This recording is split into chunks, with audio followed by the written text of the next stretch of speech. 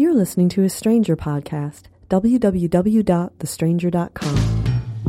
If you're stuck in a relationship quandary, or if you're looking for sexual harmony,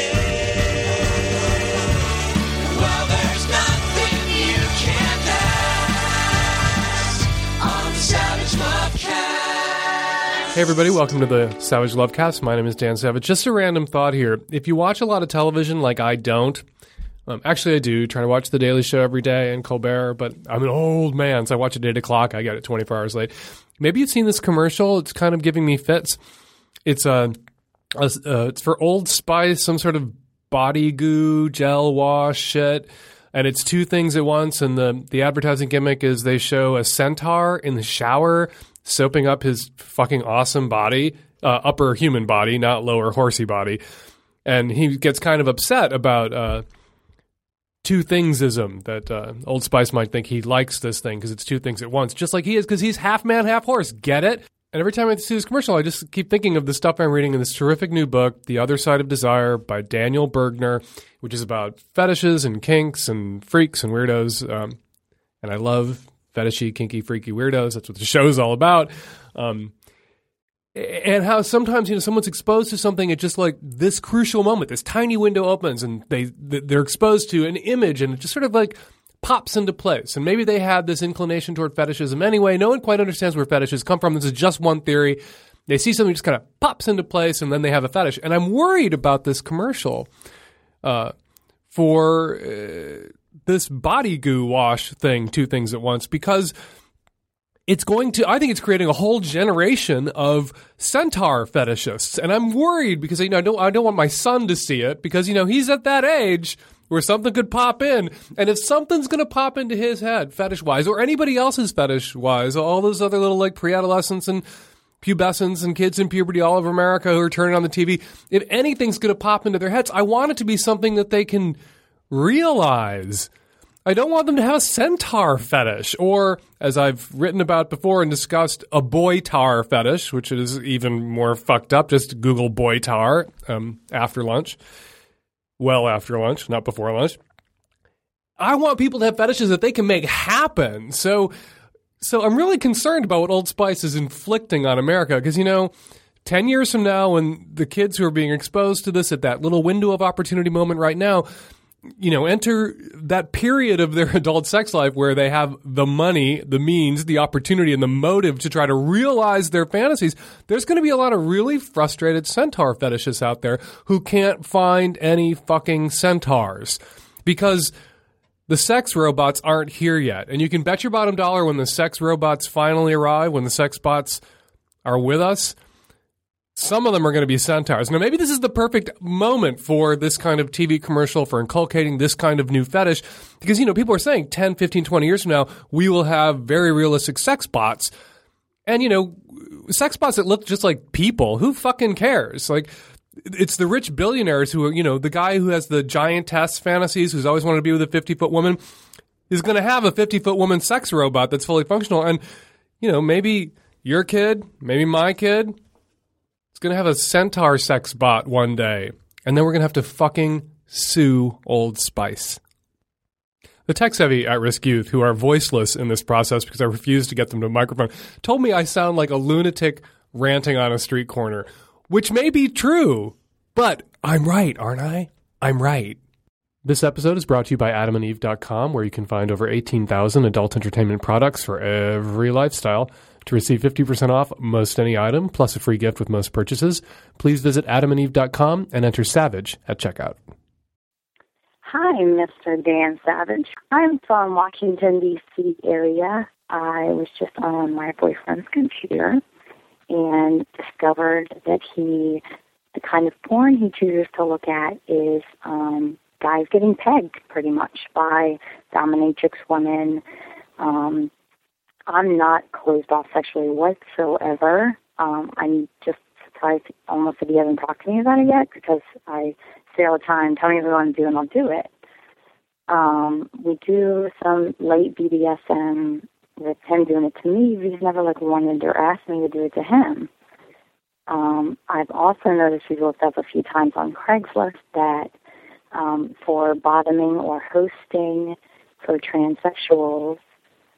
For them hosting, I'm a little worried that he's done it. And I'm not okay with that just because I don't want to catch something. But I'm pretty open to him, me and him exploring it together. And I just don't know how to come across asking him. Like, he is very male-dominant in the world. And I know a lot of times, it's the opposite in the bedroom, but I don't want to embarrass him by asking him about it. But I want to give him what he wants. What do I do? I'm going to begin every response today with this. It could be worse. He could be into centaur sex bots. So let's count our lucky stars. That all he's into is good old, realizable, run-of-the-mill pegging. Now, maybe it's the tone of your voice because of the shock of the discovery and you're feeling a little mixed, particularly about him looking through Craigslist ads, looking for shemales or, people hosting ass peggings, that you sound a little strained about it. When you say, tell me what you want to do and I'll do it, it sounds a little bit like time to make the donuts. Like, if that's how you're rolling out your desire or your willingness to fulfill his fantasies, as if you're asking him to put one more goddamn thing on your to-do list that day, that may be why he hasn't shared it with you. It could also just be, and it's much likelier the case, that he's embarrassed, that he's shy, that he's worried that this may be a fetish too far, even though you're doing BDSM. And the only option you have at this point, particularly with the health risks that you are currently running, I'm not saying that everybody who searches for what's possible, a lot of people look around personal websites and they'll look and see what they could be doing and they get kind of a charge out of that. They'll go and search Craigslist to see who's online right now and who's willing, and they get kind of a charge about it even if they're too timid or afraid to act on it. So I'm not saying that he's acted on these or that you finding him looking for people or hosting is proof that he's acted. But you know what? The odds are high enough that you need to act as if he has acted, as if he has been cheating on you with shemales or peggers or whatever, and you have to act in the best interest of your own safety, which is just to disclose. Go tell him you know what you know. Tell him you found what you found. However wrong it is that you snooped, you'll have to get over that hump, particularly if he ever wants you to get on his hump and bang away at his ass with a strap-on dildo. People find out things about their lovers all the time by accident, sometimes by snooping, sometimes porn falls out of the closet, sometimes an ex says something revealing. It's part of the getting to know you process. And sometimes people hold back because they're afraid, and then they will have a crisis like this. And this is a crisis, potentially a health crisis for you if he's letting shemales fuck him in the ass, right, without a condom or even perhaps with. Sometimes the crisis will force an unpleasant confrontation. There'll be a lot of Sturm und Drang. He'll have to apologize. You guys will have to go get tested. And maybe if you power through this, you'll come out better and stronger on the other side with less secrets and a more interesting dynamic sex life than you're having right now. But you got to power through it. You got to rip the Band-Aid off. You got to go to him immediately. Tell him what you saw. Tell him what you know. Tell him that he has got to level with you about what he's done and with whom and what he's interested in and what you're willing to do for him. I am married, and my husband and I have just started to get into pegging because he likes to see me in a strap-on, and he likes for me to enter him. For my question, though, is when I put on the strap-on to peg him, I don't get any sensation out of it. I don't get any feeling out of it, and he wants me to, enjoy it. I'm only doing it because I love him, and he likes it, and he gets off on it. But yet, I'm not exactly sure how I'm supposed to get anything out of it, and if I'm supposed to, put a vibrator on in between the strap-on and the dildo, or what I'm supposed to do in order to make this an enjoyable experience for me beyond just the fact that, my husband is getting off. I can see your hesitation. He's really asking you for command performance. He's asking you perhaps to pretend that you have sensation in this plastic dick and that it's getting you off too, fucking his ass. Because, for him, the experience of being penetrated, if part of it for him is the inversion of roles and him being, the lady with the man pussies getting fucked by you with your girl dick, your dick being sensate may be part of it for him, part of the whole fantasy. Now, you can pretend. You can ramp up and you can do an acting job and, exaggerate the pleasure you're taking and the pleasure he's receiving, right? Because you already are plugged into that, and that's great. You're already plugged into the fact that this is what turns him on, and you're doing it for him, even though there's not a lot of nerve endings in your plastic dildo that are connected to you. And that's great. People should be willing to do that for each other. Now, sometimes people say, what's in it for me? I don't get anything out of this sex act. I don't like it, and I don't feel anything. And I always look at those people like they're crazy. Like, if it turns him on or her on and it gets them off, like, that's part of your job. And you should be able to, and if you can't take pleasure in their pleasure, what, you don't get them birthday presents either? Because what's in it for fucking you at that moment? What's in it for you is you made them happy. And that's what you're there for. And that's what they're there for, is to receive happiness from you and vice versa. But if he wants you to go over the falls, if he wants you to have an orgasm, I don't think you should have to pretend. What I think you should do is go online and look for the butterfly vibrator, which is really a strap-on vibrator that looks kind of like a big, flat, vibrating butterfly that's attached to kind of a jockstrappy thing for ladies.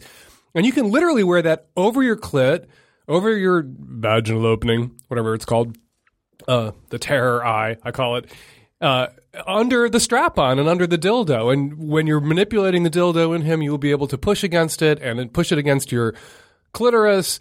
And it may take some time and experimentation before you can coordinate the pounding away at his ass with the strap-on with, the pace and the intensity of the vibration and the way you manipulate the vibrator with the dildo by pushing it against him. But you may find yourself quite capable of having an orgasm using a butterfly strap-on vibrator while you're using your strap-on dildo to fuck his ass.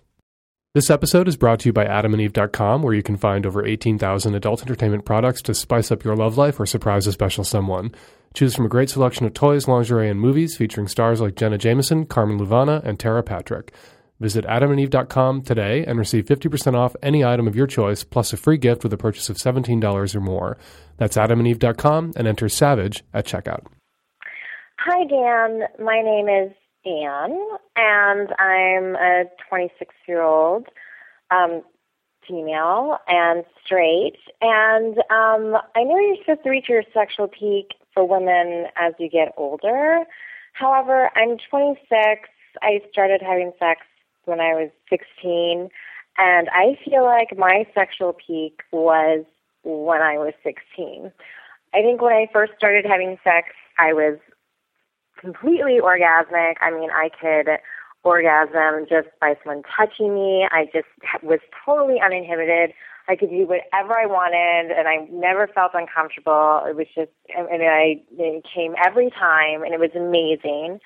And that was with my first boyfriend. And then I think what happened was after that, and as I got older and I had more boyfriends, I started to realize that my other boyfriends weren't as, experimental or experienced as my first boyfriend. So I started to hold back because I felt weird. And now it's just been a downward spiral. And now I can't orgasm from sex at all. I think it's happened like maybe once or twice since like my first year of 16 when I did it every day, multiple times a day for the whole year. And I'm just worried that now I'm never going to orgasm from sex ever again. And just wondering what the fuck. And I have a great boyfriend. I am having the best sex I've ever had in my life with him. He's better than my high school boyfriend ever was. But it's just, I can't come that way. It has to be from some other stimulation and never from sex. Sure. So about your problem, when you say that you can come from other forms of stimulation but never from sex, what do you mean by that? I mean by I can, from oral or, like using my hand or if he uses his hand, but not from penetration. And you used to be able to come from penetration alone? Yeah, so easily. Okay, so how is the quality of the orgasms that you derive from oral or manual stimulation compared to those 14, 15-year-old orgasms? They're good, but they're just totally different. Mm-hmm. Are they psychologically different because there was some psychological kick you got to being penetrated and coming at the same time, or is... No, it was definitely physically different. I mean, it's... Sensation.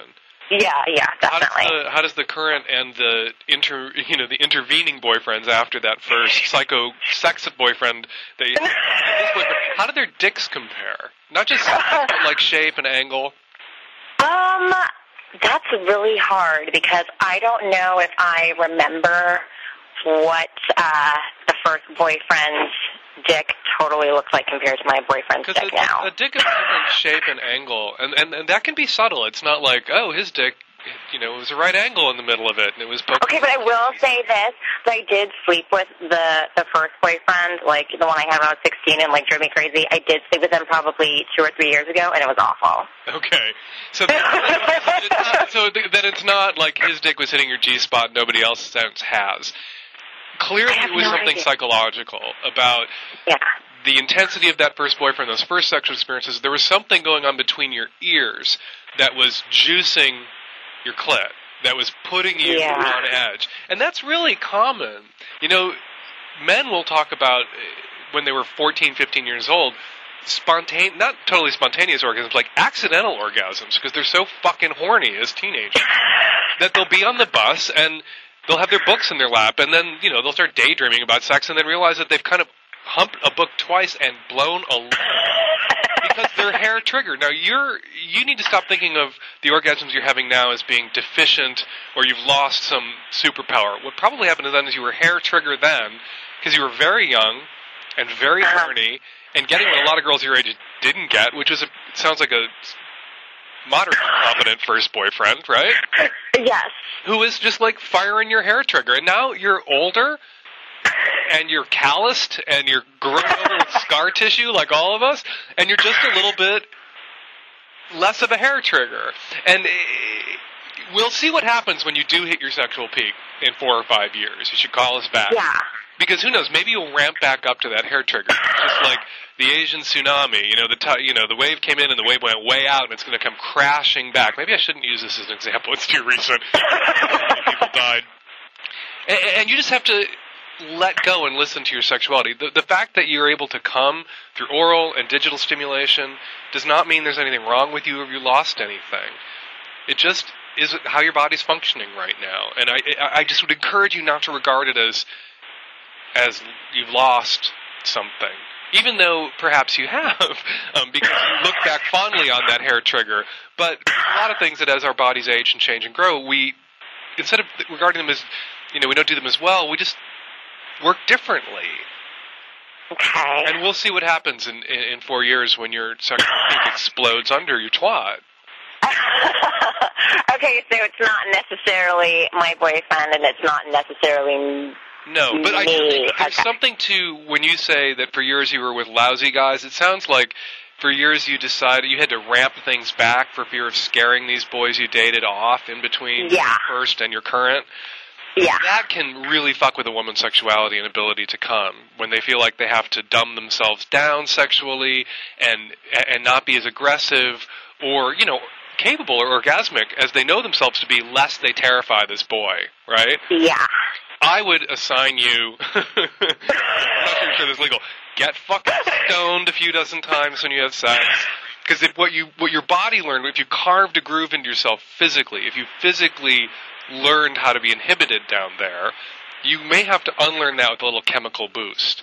You also might want to try ecstasy once. Okay, but I have tried that, and that actually is a major inhibitor. Ecstasy was an inhibitor? What the fuck is wrong with you? Well, actually, I was always told, oh, it's so great, but you're never going to climax when you do it, and that's what I experienced. But, you're telling me something different now, so I don't know. Well, I think ecstasy can be an inhibitor in that you may be on the edge forever and ever, but a lot of people on E have a hard time going over the falls, but they still really enjoy the sex and they really enjoy the contact. Yeah. So they're totally getting off on it, and in the moment, they're just not getting off ultimately. And I think you can use E at a moment like that if what you're worried about is inhibition and, and really physical sense memory in your twat that you're not able to control from your head. You can snip that cord. You can cut that by throwing some E at your twat and saying, enjoy and let's relearn this without necessarily feeling like you're failing again. Oh my God, I'm failing again because I didn't come. Yeah. Just get back in touch with the sensuous power of your twat that you may have put aside when you were with these inept boys who you had to play down to. And then get fucking baked out of your mind and banged out of this boyfriend. Stop regarding oral and digital as failure. Yeah. Then you're just reinforcing the problem. Okay. You're getting off, you're having sex, you're having orgasms. You're head and shoulders above a lot of women out there who have much more serious problems than you do. And there's something wrong with what's happening to you. Yeah. Fucks you. Let a hand drift down to your clit. Yeah. That's why you have I do that. long arms. If God didn't want women to touch their clits during sex, they'd have little Tyrannosaurus Rex arms, and they wouldn't be able to reach. I know. I think it just gets a little, and then but it's kind of like I do that, but then it's kind of like, oh, I can't just do it on my own. Like you have to help. Like I can't make it come. You are making this problem worse. Every time you say that to yourself, every time you move your hand down to your clit, and you're like, failure. You are diminishing the power and strength of your own orgasms by psychologically dismissing them in advance. You're having the same orgasms you were having when you were first becoming sexually active. But you regard them differently now, so you experience them differently now. Yeah. Knock it off. All right? Yeah. Knock it off. Knock it off. Stop telling yourself, oh, I touched myself. This isn't that good.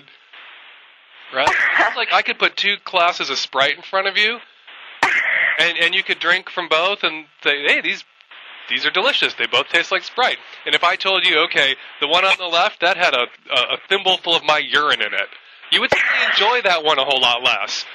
Not because there's any difference, but just because I told you that. Yeah. There's an imperceptible amount of my urine in that Sprite. That's what you're doing when you go, oh, I touched myself. This orgasm is subpar. You're peeing in your own Sprite. Does this metaphor work for anybody? You know, the tech-savvy at-risk are shaking their heads no. We'll edit this whole extended pee and Sprite metaphor out. Awesome. Thank you so much. You are so welcome. Call us back. Give us a report sometime. I'm nearly 40. Have been married 15 years. Happily married. You know, how lucky, right? 3 kids. And my husband told me at 4 a.m. that, and I think his quote was, he's madly in love. No, deeply, deeply in love with someone else. And it, you know, like when the wind is knocked out of your lungs when you're a little kid, like I'm still numb from it all. So it's not, what do you do with that, you know? He says, no, nothing physical has happened because he has some control over that. He's trying to figure out what to do. I believe him in that he had no intention of hurting me. It's someone he works with really closely. Someone I know, actually, someone impressive. And we're trying to figure out next steps, you know. We are actually meeting with a therapist tomorrow evening, but wow, so shaken world. So, hey, we appreciate everything you do, Dan, and thanks, okay? Wow, that sucks, and that's hard.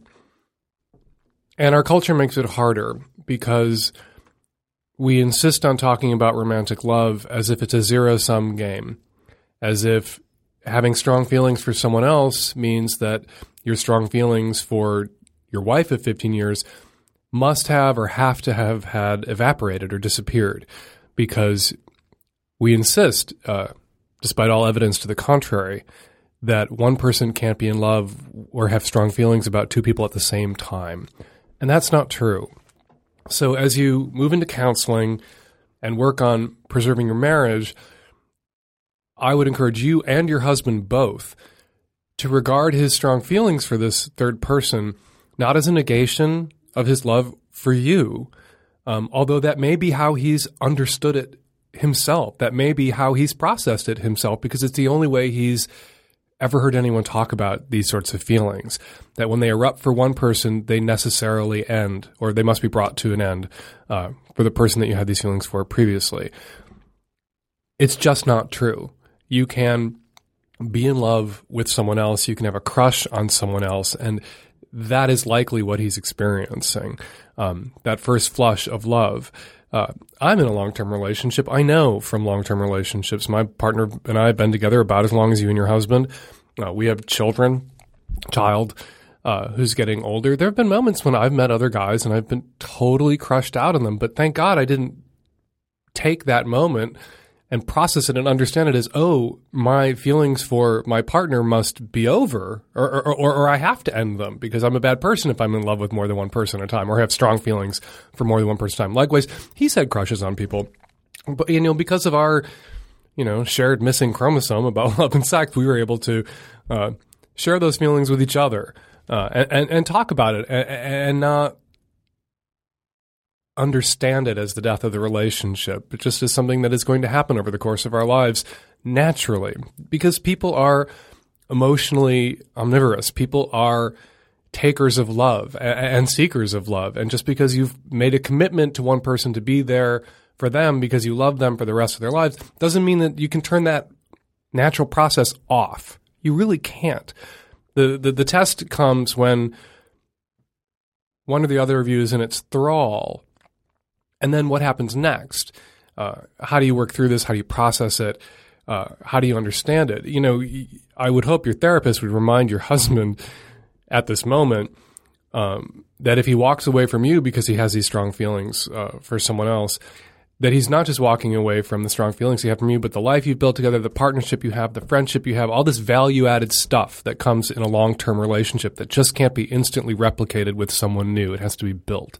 And there's no guarantee that he can build it with this person because the heart is a fucked up thing. And often, we fall in love and then realize that that person isn't someone, however strongly we felt for them, however genuine the love might have been, isn't someone we can build that kind of a life with. Well, he knows that you are the kind of person he can build that kind of a life with because he has, and that you're the kind of person he can love because he does. And that's the most important place to get to first. He does love you. Whatever feelings he has for this other person, don't negate that.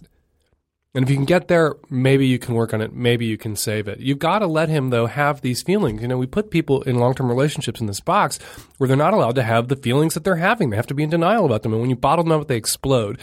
In 3 a.m. conversations, they explode out of people because they're all bottled up. I think a better model is, when a couple is there in their long-term relationship, you should be able to say to your partner, there's this person at work and I've got a crush on her. And it's flummoxing me. And hold my hand and let's get through this. And then you can. Who knows how long he's had these feelings and had to tamp them down. And who knows, the entire time he tamped them down, maybe he hoped they would just burn out or go away on its own, and it hasn't. And now he doesn't know quite how to process it. I can't tell you what's going to happen. I can't tell you if you'll still be together in a year. I can't tell you what his intentions are or whether going into therapy means processing the end of this relationship or salvaging it. But again, just circling back to what I said at the very top, I think it's likelier to survive if you both and your therapist, you set aside this idiotic notion that one person can't be in love with more than one person at a time. One person can, one person often is, and being in denial of that can magnify the harm that it does when it happens at inopportune moments like this. Ironically, I was going to do this week before Eric Zorn at the Chicago Tribune wrote on his blog that he was listening to the podcast at work, which I think is illegal. He was listening to the podcast, and he was not fully satisfied by it because he wanted there to be follow-up calls and shouldn't, in this modern age, the advice, usual ping pong where the question is served and the answer is given and that's the end of it, isn't as satisfying because the technology should allow us to have follow-up calls and how'd the advice go? Did they take the advice? Did they not take the advice? What happened? People want to know what happened. So I was planning on doing this anyway, Eric. I just don't want you to think I'm doing this just for you. But a couple weeks ago, we took a call from a 17-year-old boy who was really feeling this strong desire to get his girlfriend pregnant, a girlfriend of a few months, because that's how much he loved her. He loved her so much he wanted to fuck up both of their lives forever, Bristol and Levi style. And I called him up and I tried to talk him off that ledge. And then I warned him at the end that I would be calling him back every once in a while to make sure his girlfriend is still not pregnant and they're using birth control. And I'm going to give him a call right now. In your honor, Eric, even though I planned this before I read your piece. Hello. Hey, it's Dan Savage. Oh, hello? Hello, how are you? I'm good, how are you? Good. I'm just calling back to make sure that you haven't gotten your girlfriend pregnant. No. No? No. Are you still using birth control? Yes, of course. Okay. I told you I was going to call back and check up on you, and I am. Well, I'm glad. Okay. All right. Keep using birth control. Yeah, we will. Okay, bye. Hi, Dan. I'm calling in response to a caller from, I think, 2 podcasts ago who was a man with a pussy, a trans guy. I thought you gave me some really good advice. I'm a bio-born man. I'm a fag. I'm attracted to men with penises and with pussies, attracted to men generally.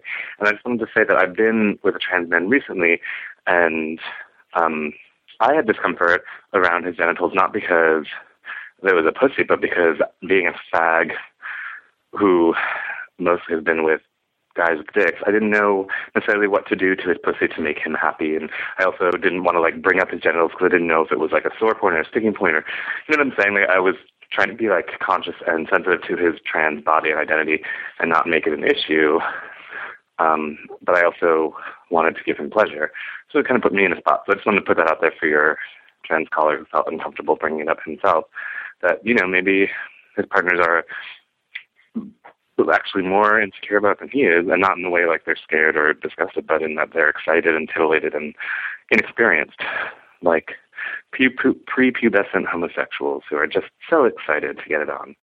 Thanks very much for your call and your insight. I'm not sure a lot of female-to-male transsexuals out there are going to want their pussies described as sore points and sticking points necessarily, but I back your assertion that there may be guys out there who are gay and totally down with trans men and want to sleep with them, but do need to be taken in hand and are waiting, lest they step in it. Maybe that's a bad choice of words too. Lest they screw it up. Maybe I shouldn't say that either. Waiting for some waka waka waka advice and a few pointers and some leadership from the person with the pussy and some direction from the person with the pussy, boy or girl, at that moment. Hi, Dan Savage. I'm calling in response to the trans guy with a pussy that called in and had a hang up about his genitals. And I'm a bisexual woman, and I have had sex with all sorts of different people with all sorts of different combinations of genitals and gender identities. And the reason why I had sex with those people is because they're fucking hot, and they totally turned my crank, and I was totally into it. And obviously, people think you're hot, trans guy. People are fucking you, and the reason they're fucking you is because you totally do it for them. And you're not alone. There's a shit ton of people out there like you, and there's a shit ton of people out there like me that are fucking you because you're fucking hot. And I would just want to say that the disappointing thing about people with hang-ups is the hang-up. It's not like, oh man, I'm begging this person to fucking stick my face all over their genitals just to be nice. It's like, the hang-up is the thing that's a bummer, not your genitals. So I encourage you to do the work to get over it and realize that those people that are fucking you because they want to be there and they're really into it and they're begging for it. So be strong. Thanks very much for your insight there, too, on the whole man with a pussy issue. We're going to leave it there this week. The tech-savvy at-risk youth and I will be back with you next week with another installment of the Savage Lovecast. In the meantime, 206-201-2720 is the number. Please call, record a question, leave a callback number and your name, and we will call you back, and we won't put your number or name on the air, of course. And that's it. You download us every week at www.thestranger.com/savage. I blog every day at slog.thestranger.com. And me and the tech-savvy at-risk youth will be back at you next week with another installment of the Savage Lovecast. Thanks for listening.